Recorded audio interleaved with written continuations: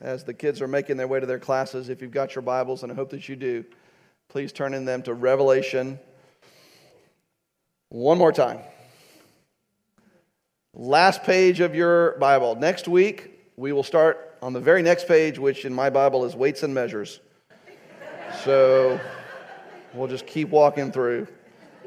Last chapter of the last book of the Bible. This morning we will conclude our study of the book of Revelation. We started, I don't know if you realize this, but we started the Sunday after Easter this past year. And this morning we will, 43 sermons later, we will finish the Sunday before Easter. The purpose of the book that we've held to all throughout is to equip the church of John's day, of previous generations, of our day, and of future generations. To equip the church to persevere through suffering and trial and persecution for the glory of God. John the Apostle was exiled on an island. He was an old man, mid-80s at this point. And why was he exiled? Because he refused to recant in his belief in a resurrected Jesus Christ. All of the other apostles, they didn't recant either. And as a result of that, according to tradition, they were all martyred because of their belief in Christ. But not John. John didn't recant either, but instead of being executed, he was exiled to the island of Patmos in the Aegean Sea, halfway between Athens and Ephesus. And while he's there, he's visited by an angel who gives him a vision of what must soon take place, he says. And this vision was literally an unveiling. That's what the very first word of Revelation means. Apocalypsis. It means the unveiling. And what was being unveiled for John and for his readers and for us is God's plan for that which must soon take place in the future. Now, we've talked it here many times about how not everyone interprets everything about Revelation the same. That should be abundantly clear to all of us by now. Some of us will say that a majority of these visions find fulfillment in the first century. Some of us say that a majority of these visions find fulfillment throughout the church age, between the two advents of Christ. While others will say that a majority of these visions find their fulfillment in the end times, in the future. But no matter what flavor of eschatology we prefer, every one of us can agree that at least the last few chapters describe what is coming in the end. That Jesus is coming back and that He will set up His eternal kingdom, and that we who are His by grace through faith in Christ alone will reign with Him and worship Him forever. A year ago, we began with the prologue of the Revelation in the opening verses of chapter 1. And this morning, we will close our study of Revelation by looking at the epilogue of the Revelation in the closing verses of chapter 22. Last week, we left off at verse 5 with that glorious description of the New Jerusalem, the city of God, coming down out of heaven from God. And that dwelling place where we will dwell with God and He will dwell with His people forever. So now let's pick up in verse 6 and read through the end of the Bible. And He said to me, "These words are trustworthy and true. And the Lord, the God of the spirits of the prophets, has sent His angel to show His servants what must soon take place. And behold, I am coming soon. Blessed is the one who keeps the words of the prophecy of this book. I, John, am the one who heard and saw these things. And when I heard and saw them, I fell down to worship at the feet of the angel who showed them to me. But he said to me, you must not do that. I am a fellow servant with you and your brothers, the prophets, and with those who keep the words of this book. Worship God. And he said to me, do not seal up the words of the prophecy of this book, for the time is near. Let the evildoers still do evil, and the filthy still be filthy, and the righteous still do right, and the holy still be holy.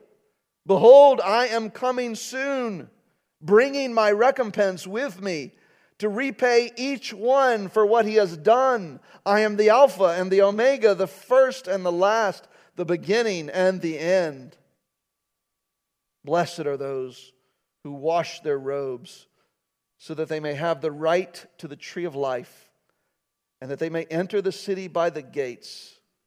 Outside are the dogs and sorcerers, and the sexually immoral, and the murderers and idolaters, and everyone who loves and practices falsehood. I, Jesus, have sent my angel to testify to you about these things for the churches. I am the root and the descendant of David, the bright morning star. The Spirit and the bride say, come. And let the one who hears say, come. And let the one who is thirsty come. Let the one who desires the water of life without price. I warn everyone who hears the words of the prophecy of this book. If anyone adds to them, God will add to him the plagues described in this book. And if anyone takes away from the words of this book, of this prophecy, God will take away his share in the tree of life and in the holy city which are described in this book. He who testifies to these things says, surely I am coming soon.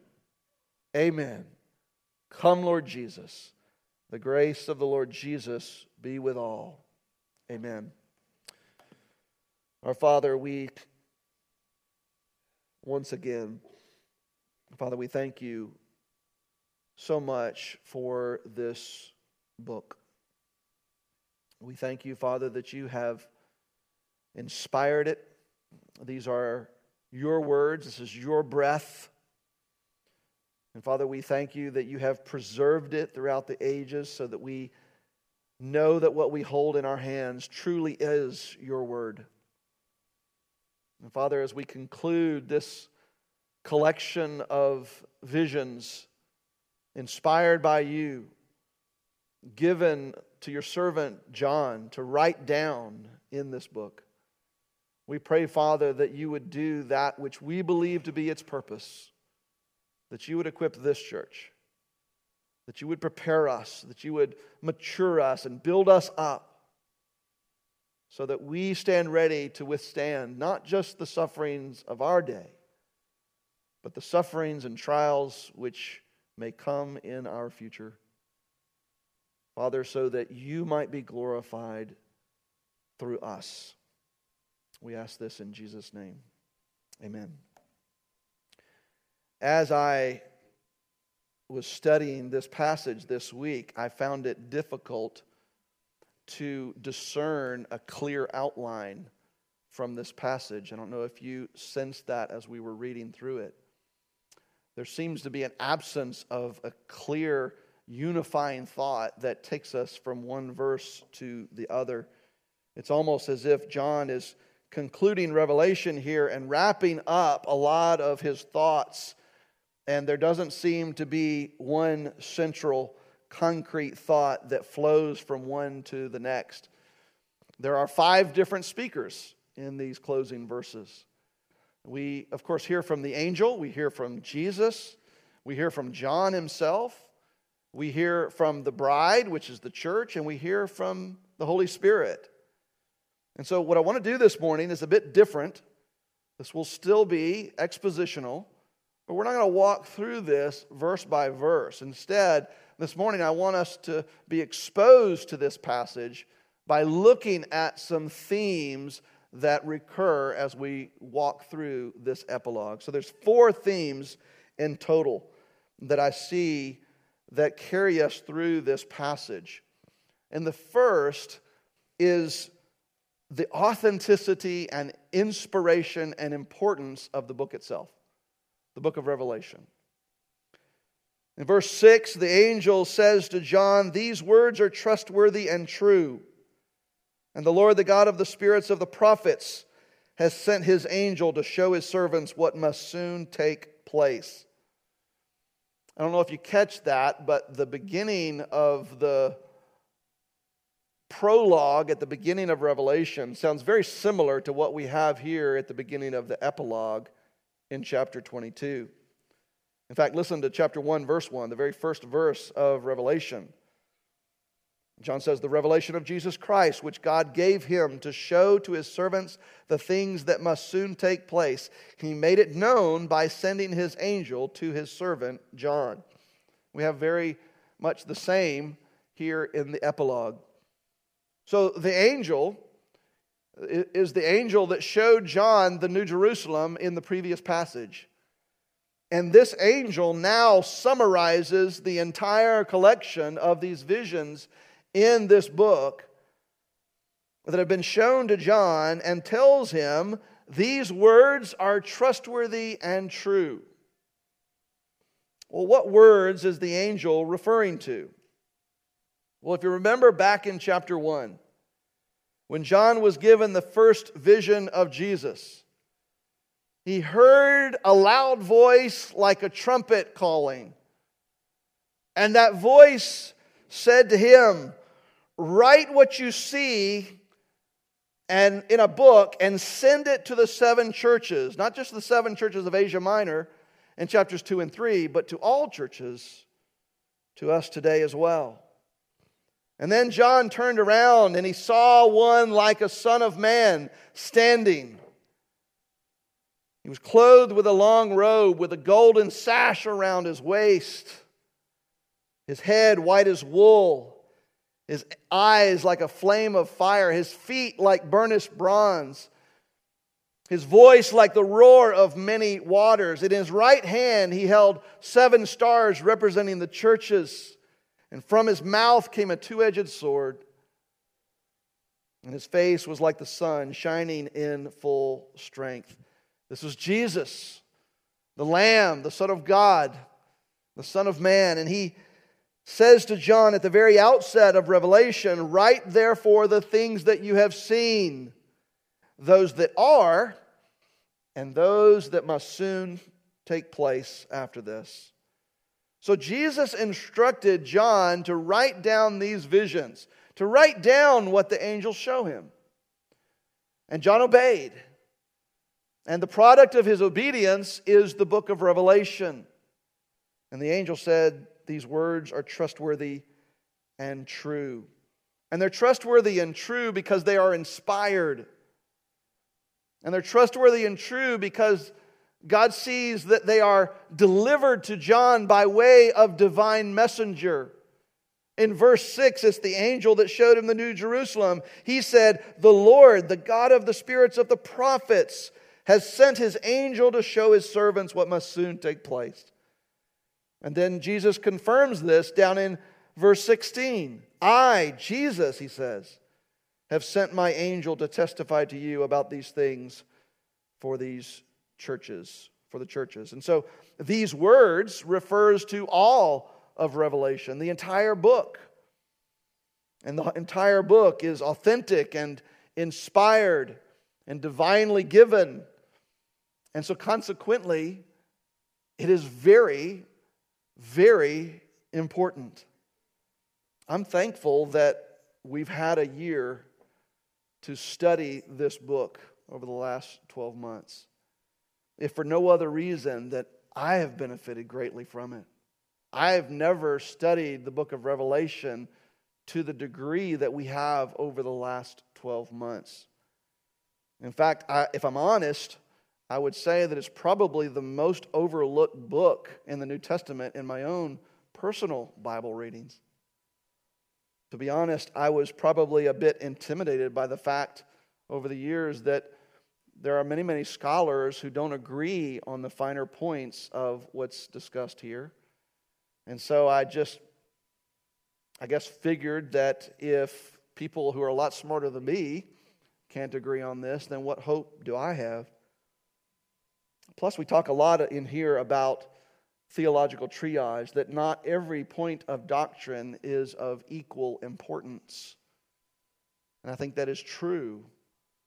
Not everything is as important as justification. Eschatology is not as important as sanctification and the deity of Christ and finer points of soteriology. And while that may be true, that doesn't mean that the book of Revelation is not important. In fact, I think it would be important for us who hold to the value of theological triage to delineate here that while eschatology may not be of primary importance, the book of Revelation is. The book of Revelation is of primary importance, at least of equal importance to every other book in the canon of Scripture. It is trustworthy and true. And remember the first beatitude from chapter 1. Blessed is the one who reads aloud the words of this prophecy, and blessed are those who hear and who keep the words of this prophecy, for the time is near. We shouldn't ignore Revelation, because it's a very important part of the counsel of God in the Scriptures. So important, in fact, that we're given a warning here in this passage. A warning not to add to it or take away from it. And while we often quote verses 18 and 19 as a warning against adding to or taking away from the Bible as a whole, and I think certainly that is it does mean that, but specifically and particularly here, it means do not add to this book. Do not add to Revelation or take away from it. I don't think John there is meaning that I don't think he's referring to the differences of opinion that we have about the meaning of these various visions and what they refer to. He's talking about deliberately distorting this book and God's message by adding to it and embellishing it, or by avoiding certain parts of it because they're hard or they're difficult to hear. And I hope by God's grace that I have been faithful to this text over the last year, because this comes with a very, very severe warning. But I would submit to you that there would be no reason for a severe warning if this book wasn't very important. So important, in fact, that the angel says to John in verse 10, do not seal up the words of the prophecy of this book, for the time is near. Don't seal it up, he says. Now, it's interesting to note that that's exactly the opposite of what the archangel Michael says to Daniel in that book, right after Daniel receives a corresponding vision of God's eternal kingdom. In Daniel chapter 12, verse 4, the archangel Michael says to him, but you, Daniel, shut up the words and seal the book until the time of the end. So in Daniel's day, the prophecy of that which was to come was to be sealed up because it wasn't time. But now in John's day, since we're in the last days, these words are not to be shut up and sealed, for the time is near. And I'm thankful that the words of the prophecy of this book are not sealed to us. Instead, John obediently wrote them down as Jesus instructed him, and they are recorded in the canon of Scripture for us today. And so I believe and I trust that our time in Revelation has been useful because this book is authentic, inspired, and important. That's the first theme. The second theme that we see in this epilogue is this repeating exhortation that we've seen so often of persevering obedience in light of what's true here. Jesus himself speaks in verse 7. He says, "Behold, I am coming soon. Blessed is the one who keeps the words of the prophecy of this book." Blessed is he who keeps this. The words of this book are important not just because they will tell us about what must soon take place, but they're important because of what they're calling us to do and what they're calling us to be in light of what must soon take place.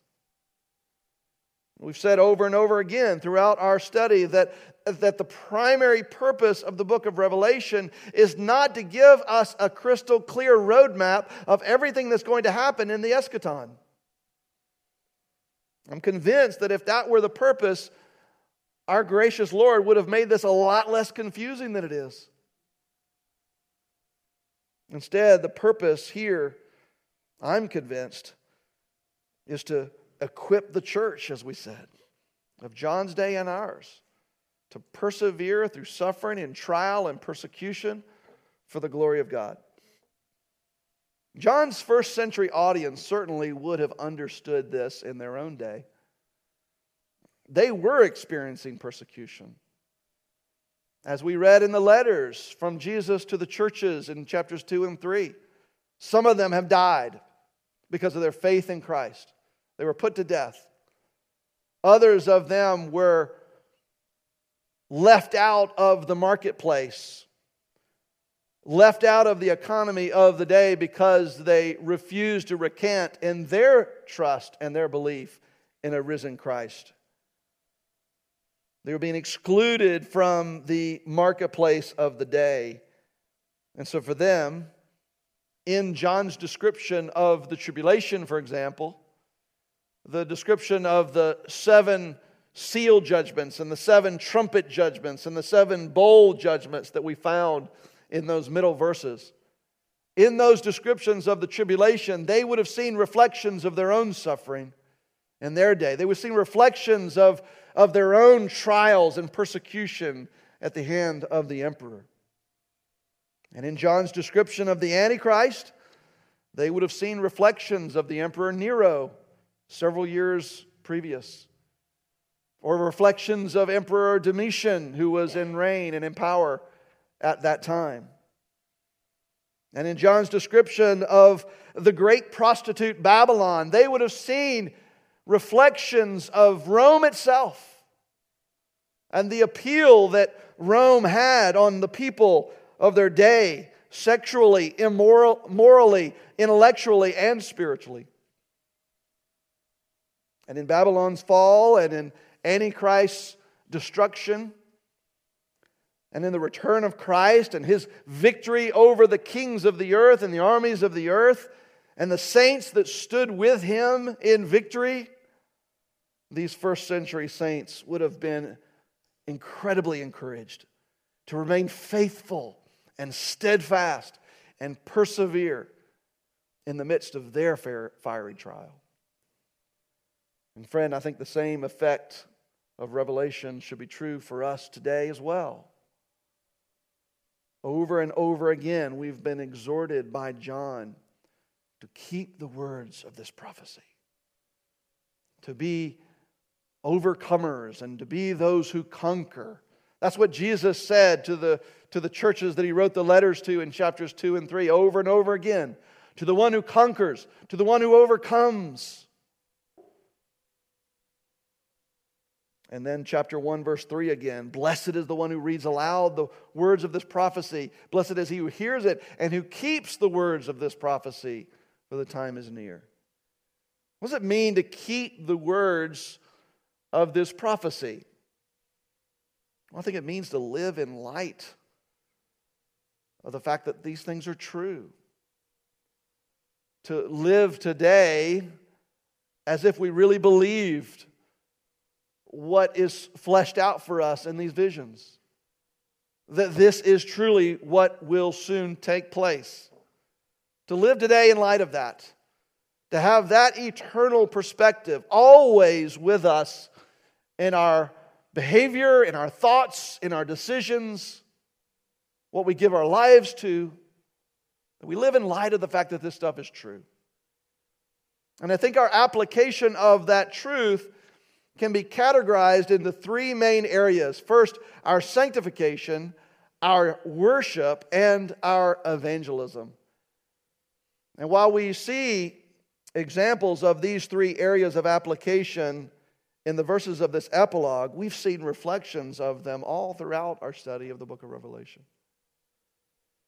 First, our sanctification. Church, if we are not encouraged and compelled to grow in our walk with Christ as a result of having studied the book of Revelation, then we've done it wrong.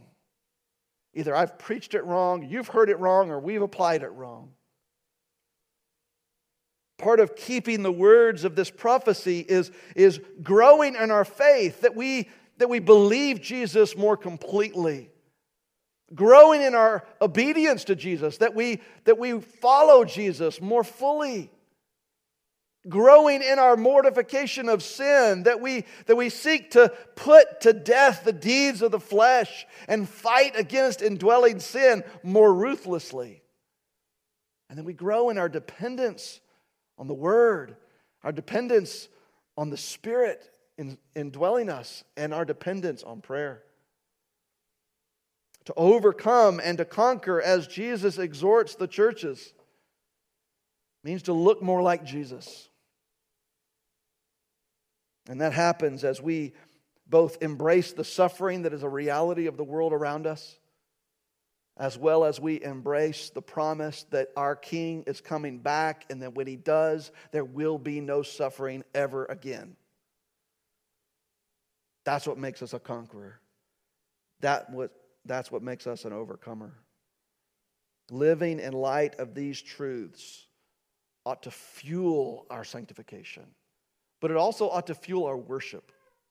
It ought to fuel our worship. Certainly, it goes without saying that worship has been a central theme throughout the entire book of Revelation. And certainly it's a theme in the epilogue as well. Look at verses 8 and 9. John himself speaks here. He says, I, John, am the one who heard and saw these things. And when I heard and saw them, I fell down to worship at the feet of the angel who showed them to me. But he said to me, you must not do that. I'm a fellow servant with you and with your brothers and with those who keep the words of this book. Worship God.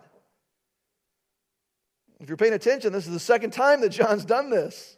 You'd think that he would learn at some point not to do this. Back in chapter 19, having received the vision of the marriage supper of the Lamb, John does the very same thing. He worships the angel and he's rebuked by the angel. Worship God alone. He's the only one worthy. I suppose it's normal for mankind to be in awe of such magnificent visions. I mean, take for example the vision that was just concluded for us last week. The new heavens and the new earth, the new Jerusalem, the streets of gold like transparent glass, the city with 12 gates, each gate made of a single pearl. The incredible beauty and the amazing enormity of the new creation as depicted by John in that vision must have inspired just awe. Absolutely awe-inspiring. But the only object worthy of worship in this creation and in the new creation is God. So the angel says, worship God. Some of my favorite passages in Revelation have been those scenes of the throne room. And as John sees the picture of the activity going on around the throne, it's all about worship. If you recall back in chapter 4, John sees a throne in heaven and the one seated on the throne. And around the throne were these 4 living creatures. Imagine that. 4 magnificent beasts, angelic creatures. And these 4 living creatures, day and night, we're told, they never cease to say, holy, holy, holy is the Lord God Almighty, who was and is to come. And then the 24 elders were also around that throne. And whenever the 4 living creatures gave glory to God, the 24 elders fell down on their face, and they took off their crowns and laid them at the throne. And they began to sing, "Worthy are you, our Lord and our God, to receive glory and honor and power, for you created all things, and by your will they existed and were created." What an incredible display of worship. And then the very next chapter, in chapter 5, after Jesus, the Lamb, is given the scroll, because as we sang, He was the only one who was worthy to open the scroll and to reveal God's plans of what must soon take place. After that, in response to that, both the 4 living creatures and the 24 elders sang together, "Worthy is the Lamb who was slain to receive power and wealth and wisdom and might and glory and honor forever and ever." And then, as if that wasn't enough, in response to that, the rest of the host of heaven joined in and sang, "To Him who sits on the throne and to the Lamb be blessing and honor and glory and might forever and ever." And then in chapter 7, the vision of the throne room of chapters 4 and 5 becomes the prophecy of a throne room in the future, where the throne is surrounded by a great uncountable multitude, a people from every tribe, nation, tongue, and language, who were standing before the throne and the Lamb. This is us, church. This is us who have professed faith in Christ. Clothed in white robes, he says, with palm branches in our hands, crying out with a loud voice, "Salvation belongs to our God and to the Lamb forever."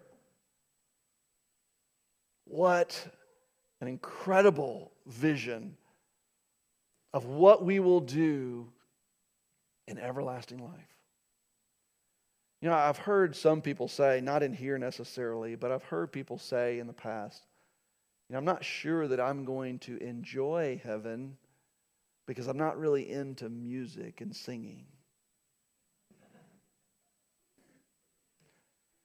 To which I would respond, first of all, what we've said in here before, worship is not just what we do with our lips, it's what we do with our lives. As we seek to give glory to God in all that we do. But secondly, the kind of worship described in Revelation here is not so much about what we will do in terms of singing and falling prostrate and waving palm branches and laying our crowns down at His feet. It's not so much about what we will do, and the focus is not on how we'll worship, but the focus is instead on the worthiness of the one to whom we will give the worship. The Lamb is worthy. Worthy is the Lamb. And if we're not convinced of His worthiness in this life, we will certainly be convinced of it then. And so as we live today and we read the words of this prophecy, they ought to fuel not just our sanctification, but our worship.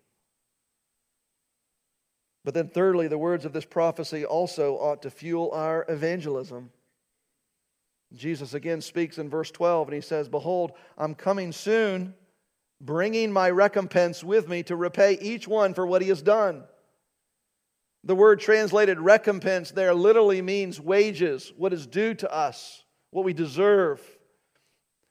There's a synonym for that we find in Paul's words in Romans 6:23, where he says, "The wages of sin is death." What we deserve, what is due to us because of our sin, is eternal separation from God. Jesus is saying that when He comes back, He's going to bring what we deserve. He's going to bring us our recompense. To the sinner whose sin has been covered over by the blood of Jesus Christ, we will receive our recompense. What is His due? What are the wages of one whose sin has been covered by the blood of Christ. Doesn't he deserve judgment for his sin? Well, he does. But by God's sovereign grace, the believer has trusted in Christ alone to save him. The judgment for his sin is placed on Jesus at Calvary. And he's given the righteousness of Jesus. Paul writes in 2 Corinthians 5:21, God made him who knew no sin, that's Jesus, to become sin for us, so that in him we might become the righteousness of God. It's a pretty good trade. So what is the recompense for the believer in Christ? Verse 14. Blessed are those who wash their robes, so that they may have the right to the tree of life, and that they may enter the city by the gates. But to the sinner whose sin has not been covered by the blood of Christ, they've not come to faith in Jesus, what is their recompense? What will be their recompense for the unbeliever? Verse 15, outside. Outside are the dogs, the sorcerers, the sexually immoral, murderers, idolaters, and everyone who loves and practices falsehood. So what does the unbeliever deserve? What is their recompense? What is their due? Outside. Outside the city, outside the gate, outside the new creation. And that's, by the way, not just outside the gate. It's in the lake of fire. And out of a genuine love, concern for our neighbor, our coworker, our friend, perhaps even our family member, out of a genuine love and concern for them, we don't want that to be their eternal condition. Revelation ought to compel us to greater faithfulness in evangelism, really for two reasons. First, out of a love for neighbor, out of a love of our neighbor, we want to warn our neighbor, our coworker, our friend, whatever. We want to warn them that judgment is coming. That's love of our neighbor to do that. But also out of a love for God. Revelation reminds us that there is only one God who deserves worship. And we want to see Him worshiped even by those who now currently are worshiping other gods or they're worshiping themselves. They were created to worship God. And God is the only one who deserves their worship. And so we want Him to have it. Is it because this stuff is true, because this stuff is trustworthy and true, as the angel tells us, it ought to compel us and fuel us in our growth in Christ, our sanctification, our worship, and our evangelism. The third theme that we see in this epilogue is that Jesus is returning soon. The return of Christ is soon. Jesus says this in this epilogue not once, not twice, but 3 times. Verse 7, behold, I'm coming soon. Verse 12, behold, I'm coming soon. Verse 20, surely I am coming soon. And with the vast wealth of my hermeneutical skills, I would say this means that Jesus is coming soon. But it's been 2,000 years. So what gives? In fact, at this time, when John wrote Revelation, it had already been 60 years since Jesus had died and rose again and ascended to heaven. And the people of that day were expecting Jesus to return soon. So what gives? What's the reason for this, what seems to be a delay? Well, for one, we know that with the Lord, 1,000 years are as a day, and a day is as is 1,000 years. Peter was addressing this very concern when he wrote his second epistle.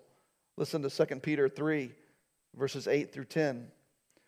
But do not overlook this one fact, beloved, that with the Lord 1 day is as 1,000 years, and 1,000 years as 1 day. It's a quote from Psalm 90, verse 4. So if it's been roughly 2,000 years since the ascension of Christ, His resurrection and ascension, in God's economy, it's been a couple of days. Verses 9 and 10 of that same passage, the Lord is not slow to fulfill His promise, as some count slowness, but He is patient towards you, not wishing that any should perish, but that all should reach repentance. But the day of the Lord will come like a thief. And then the heavens will pass away with a roar, and the heavenly bodies will be burned up and dissolved, and the earth and the works that are done on it will be exposed. God intends to bring in the full number of His elect. And there are sheep that are of His fold that aren't in the pen yet. Not all of His sheep are accounted for yet. In His Olivet Discourse in Matthew chapter 24, Jesus says, "And this gospel of the kingdom will be proclaimed throughout the whole world as a testimony to the nations, to the peoples, and then the end will come." And so the end will not come until our job of taking the gospel to the nations has been completed, and the good shepherd has all his sheep in the pen. But Jesus promises, "I'm coming soon. I'm coming soon." And whether we interpret this to mean the imminence of His return, meaning that He could return at any moment, or whether we interpret this to mean simply that in God's economy it is not long before He comes back, we can all agree that we don't have forever here. This is not our home. Revelation teaches us that this place, this earth, this body is temporary.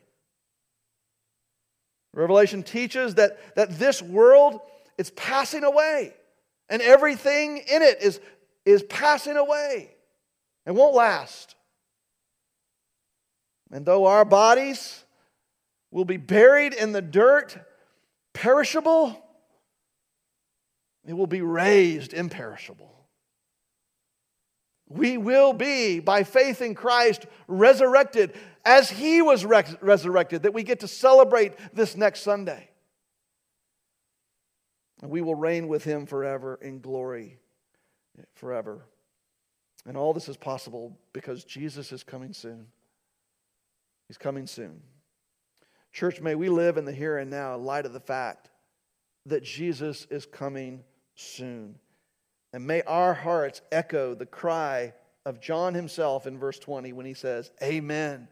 Come, Lord Jesus." And then finally, a fourth theme that we see in this epilogue is the theme of the gospel. I see the theme of the gospel in at least three places in this passage. First, I see it in the washed robes of the saints. Look again at verse 14. "Blessed are those who wash their robes so that they may have the right to the tree of life, and that they may enter the city by the gates." Blessed are those who wash their robes. And how are their robes washed? Well, remember after the throne room vision in chapter 7, one of the elders in that vision tells John about the identity of the great uncountable multitude gathered around the throne who were wearing the white robes. And he says, "These are the ones coming out of the great tribulation. They have washed their robes and made them white in the blood of the Lamb." It was a clear reference to the crucifixion. The crucifixion of Jesus. The price that He paid at Calvary, that which we'll commemorate at our Good Friday service this coming Friday night, where Jesus' blood was shed for sinners like us. Their robes were washed in the blood of the Lamb. But instead of coming out of that washing stained with that blood, those robes come out clean and white and washed. What a beautiful reminder of the gospel, that we are made clean. Sinners like us, filthy, rotten sinners, are made clean only by the blood of Christ spilled on our behalf. Secondly, we see the theme of the gospel in the bad news that sinners will get what they deserve. Sinners will get what they deserve. Again, verse 15. "Outside are the dogs, the sorcerers, the sexually immoral, murderers, idolaters, and everyone who loves and practices falsehood." And we who are in Christ, sadly, we should admit that this rightly describes us to a large degree as well. We also could be called dogs. Dogs here was slang for covenant violators. And who among us is not one of those? We have violated God's covenant. We are dogs, and that's not a good thing. Jesus told us that if we look at a woman with lust in our heart, we've committed adultery with her in our own mind. And so, to one degree or another, many of us could be labeled as sexually immoral. What about murderers? Jesus said, if you're angry with your brother, if you insult him or you call him a fool, then it's like you've murdered him in your heart. And so we are, all of us, murderers. And who in here has not flirted with idols or told a falsehood? We all deserve to be outside. But we aren't. And again, the reason is because the Lamb went outside the gates of the first Jerusalem 2,000 years ago and paid the price that we deserve at Calvary. He paid the price for us, for our sexual immorality, our murderous thoughts, our idolatry, our lies, and our dishonesty. And through faith in Him as our substitute, as our Redeemer and Lord, we're graciously allowed access into the New Jerusalem. But those who don't come to faith in Jesus Christ will be outside. And friend, if that describes you this morning, you will be outside that city unless you come to faith in Christ. We also see this very same thing in that obscure verse in verse 11, where the angel says, let the evildoer still do evil, and the filthy still be filthy, and the righteous still do right, and the holy still be holy. On the surface, that seems like a very strange thing for the angel to tell John. Does he really mean here that John should not try to reach those who are doing evil or those who are living filthy lives, that he should just let them wallow in their evil doing and wallow in the filthiness of their sin? Well, no, that's not what it means. Let's read it in context. Verse 10. He said to me, the angel said to me, do not seal up the words of the prophecy of this book, for the time is near. That time is near. And so the trigger for the strange statement in verse 11 is the end of verse 10. The time is near. The time is near. The background of much said over and over is the book of Daniel. And the specific background for verse 11 here is found in Daniel 12. Let me just read Daniel 12, verses 9 and 10. The archangel Michael says to Daniel, go your way, Daniel, for the words are shut up and sealed until the time of the end. Many shall purify themselves and make themselves white and be refined, but the wicked shall act wickedly, and none of the wicked shall understand, but those who are wise shall understand. So what we have in chapter 22, verse 11 of Revelation is fulfillment of Daniel chapter 12. Daniel chapter 12 is describing a day when the wicked will act wickedly. And Revelation 22, verse 11 is describing the fulfillment of that day. In other words, there is coming a day when not only will sinners get what they deserve, but they will get what they want. One day, God will lift His hand of common grace, and there will be no more time for repentance. And the evildoer will go on doing his evil because that's what he wants to do. And the filthy will go on being filthy. And he talks there not about literal dirt, but about dirtiness of sin. The filthy sinner will continue in their filthy sin because they want their filthy sin more than they want God. And what a dreadful day that will be for those apart from God. But today is not that day. That day is coming. But by God's grace, it's not today. Today is the day of salvation. Today, unbelievers can still repent of their sin and trust in Jesus Christ as their only hope for forgiveness and everlasting life. And that's why John concludes, thirdly, with a gospel call to come to Christ. We see this in verse 17, and we'll close with this. The Spirit and the bride say, "Come." And let the one who hears say, "Come." And let the one who is thirsty come. And let the one who desires take the water of life without price.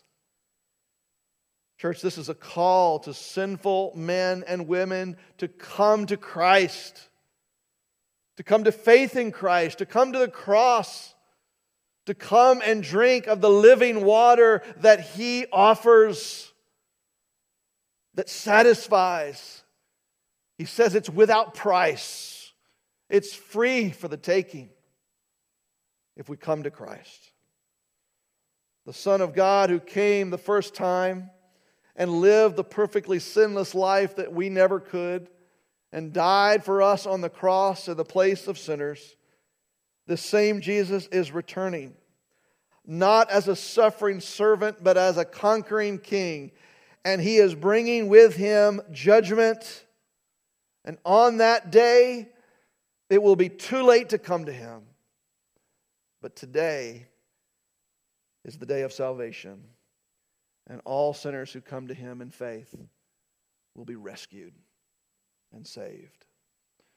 And so my exhortation to you, who, if you have not come to faith in Christ, is come to Jesus. Come to Jesus this morning. Turn from your sin and trust in Christ alone. And to those who have, friend, as we did this morning for I don't know how many times, we took the bread. We too need to keep coming to Jesus. If we have any hope of living faithfully for Him, if we want to remain faithful to Him, to persevere through times of suffering and trial, in these days and the days ahead, we need to keep coming to that well and drinking deeply of Christ until we see Him face to face. Let's pray. Oh, Father, we do echo the words of your servant. Amen. Come, Lord Jesus. Maranatha.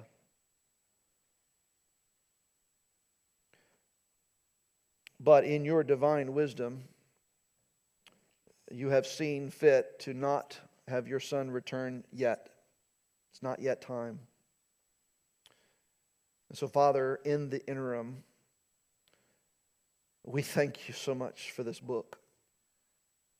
And we ask that you would use the words, the breath of your Spirit that's found in these words to equip us, to prepare us, to strengthen us, to give us courage, to build our faith, to build our hope, to build our love and our affection for Christ. Father, so that we will be faithful to you no matter what suffering comes our way. That we will not turn our back on you. We too, like John, we will not recant. Though we are exiled, though we are martyred, we will not turn our back because you have equipped us. You've prepared us. And you've reminded us that there's coming a day when He will come back. Our King and His city will be all that we see. And His glory will be all that we behold.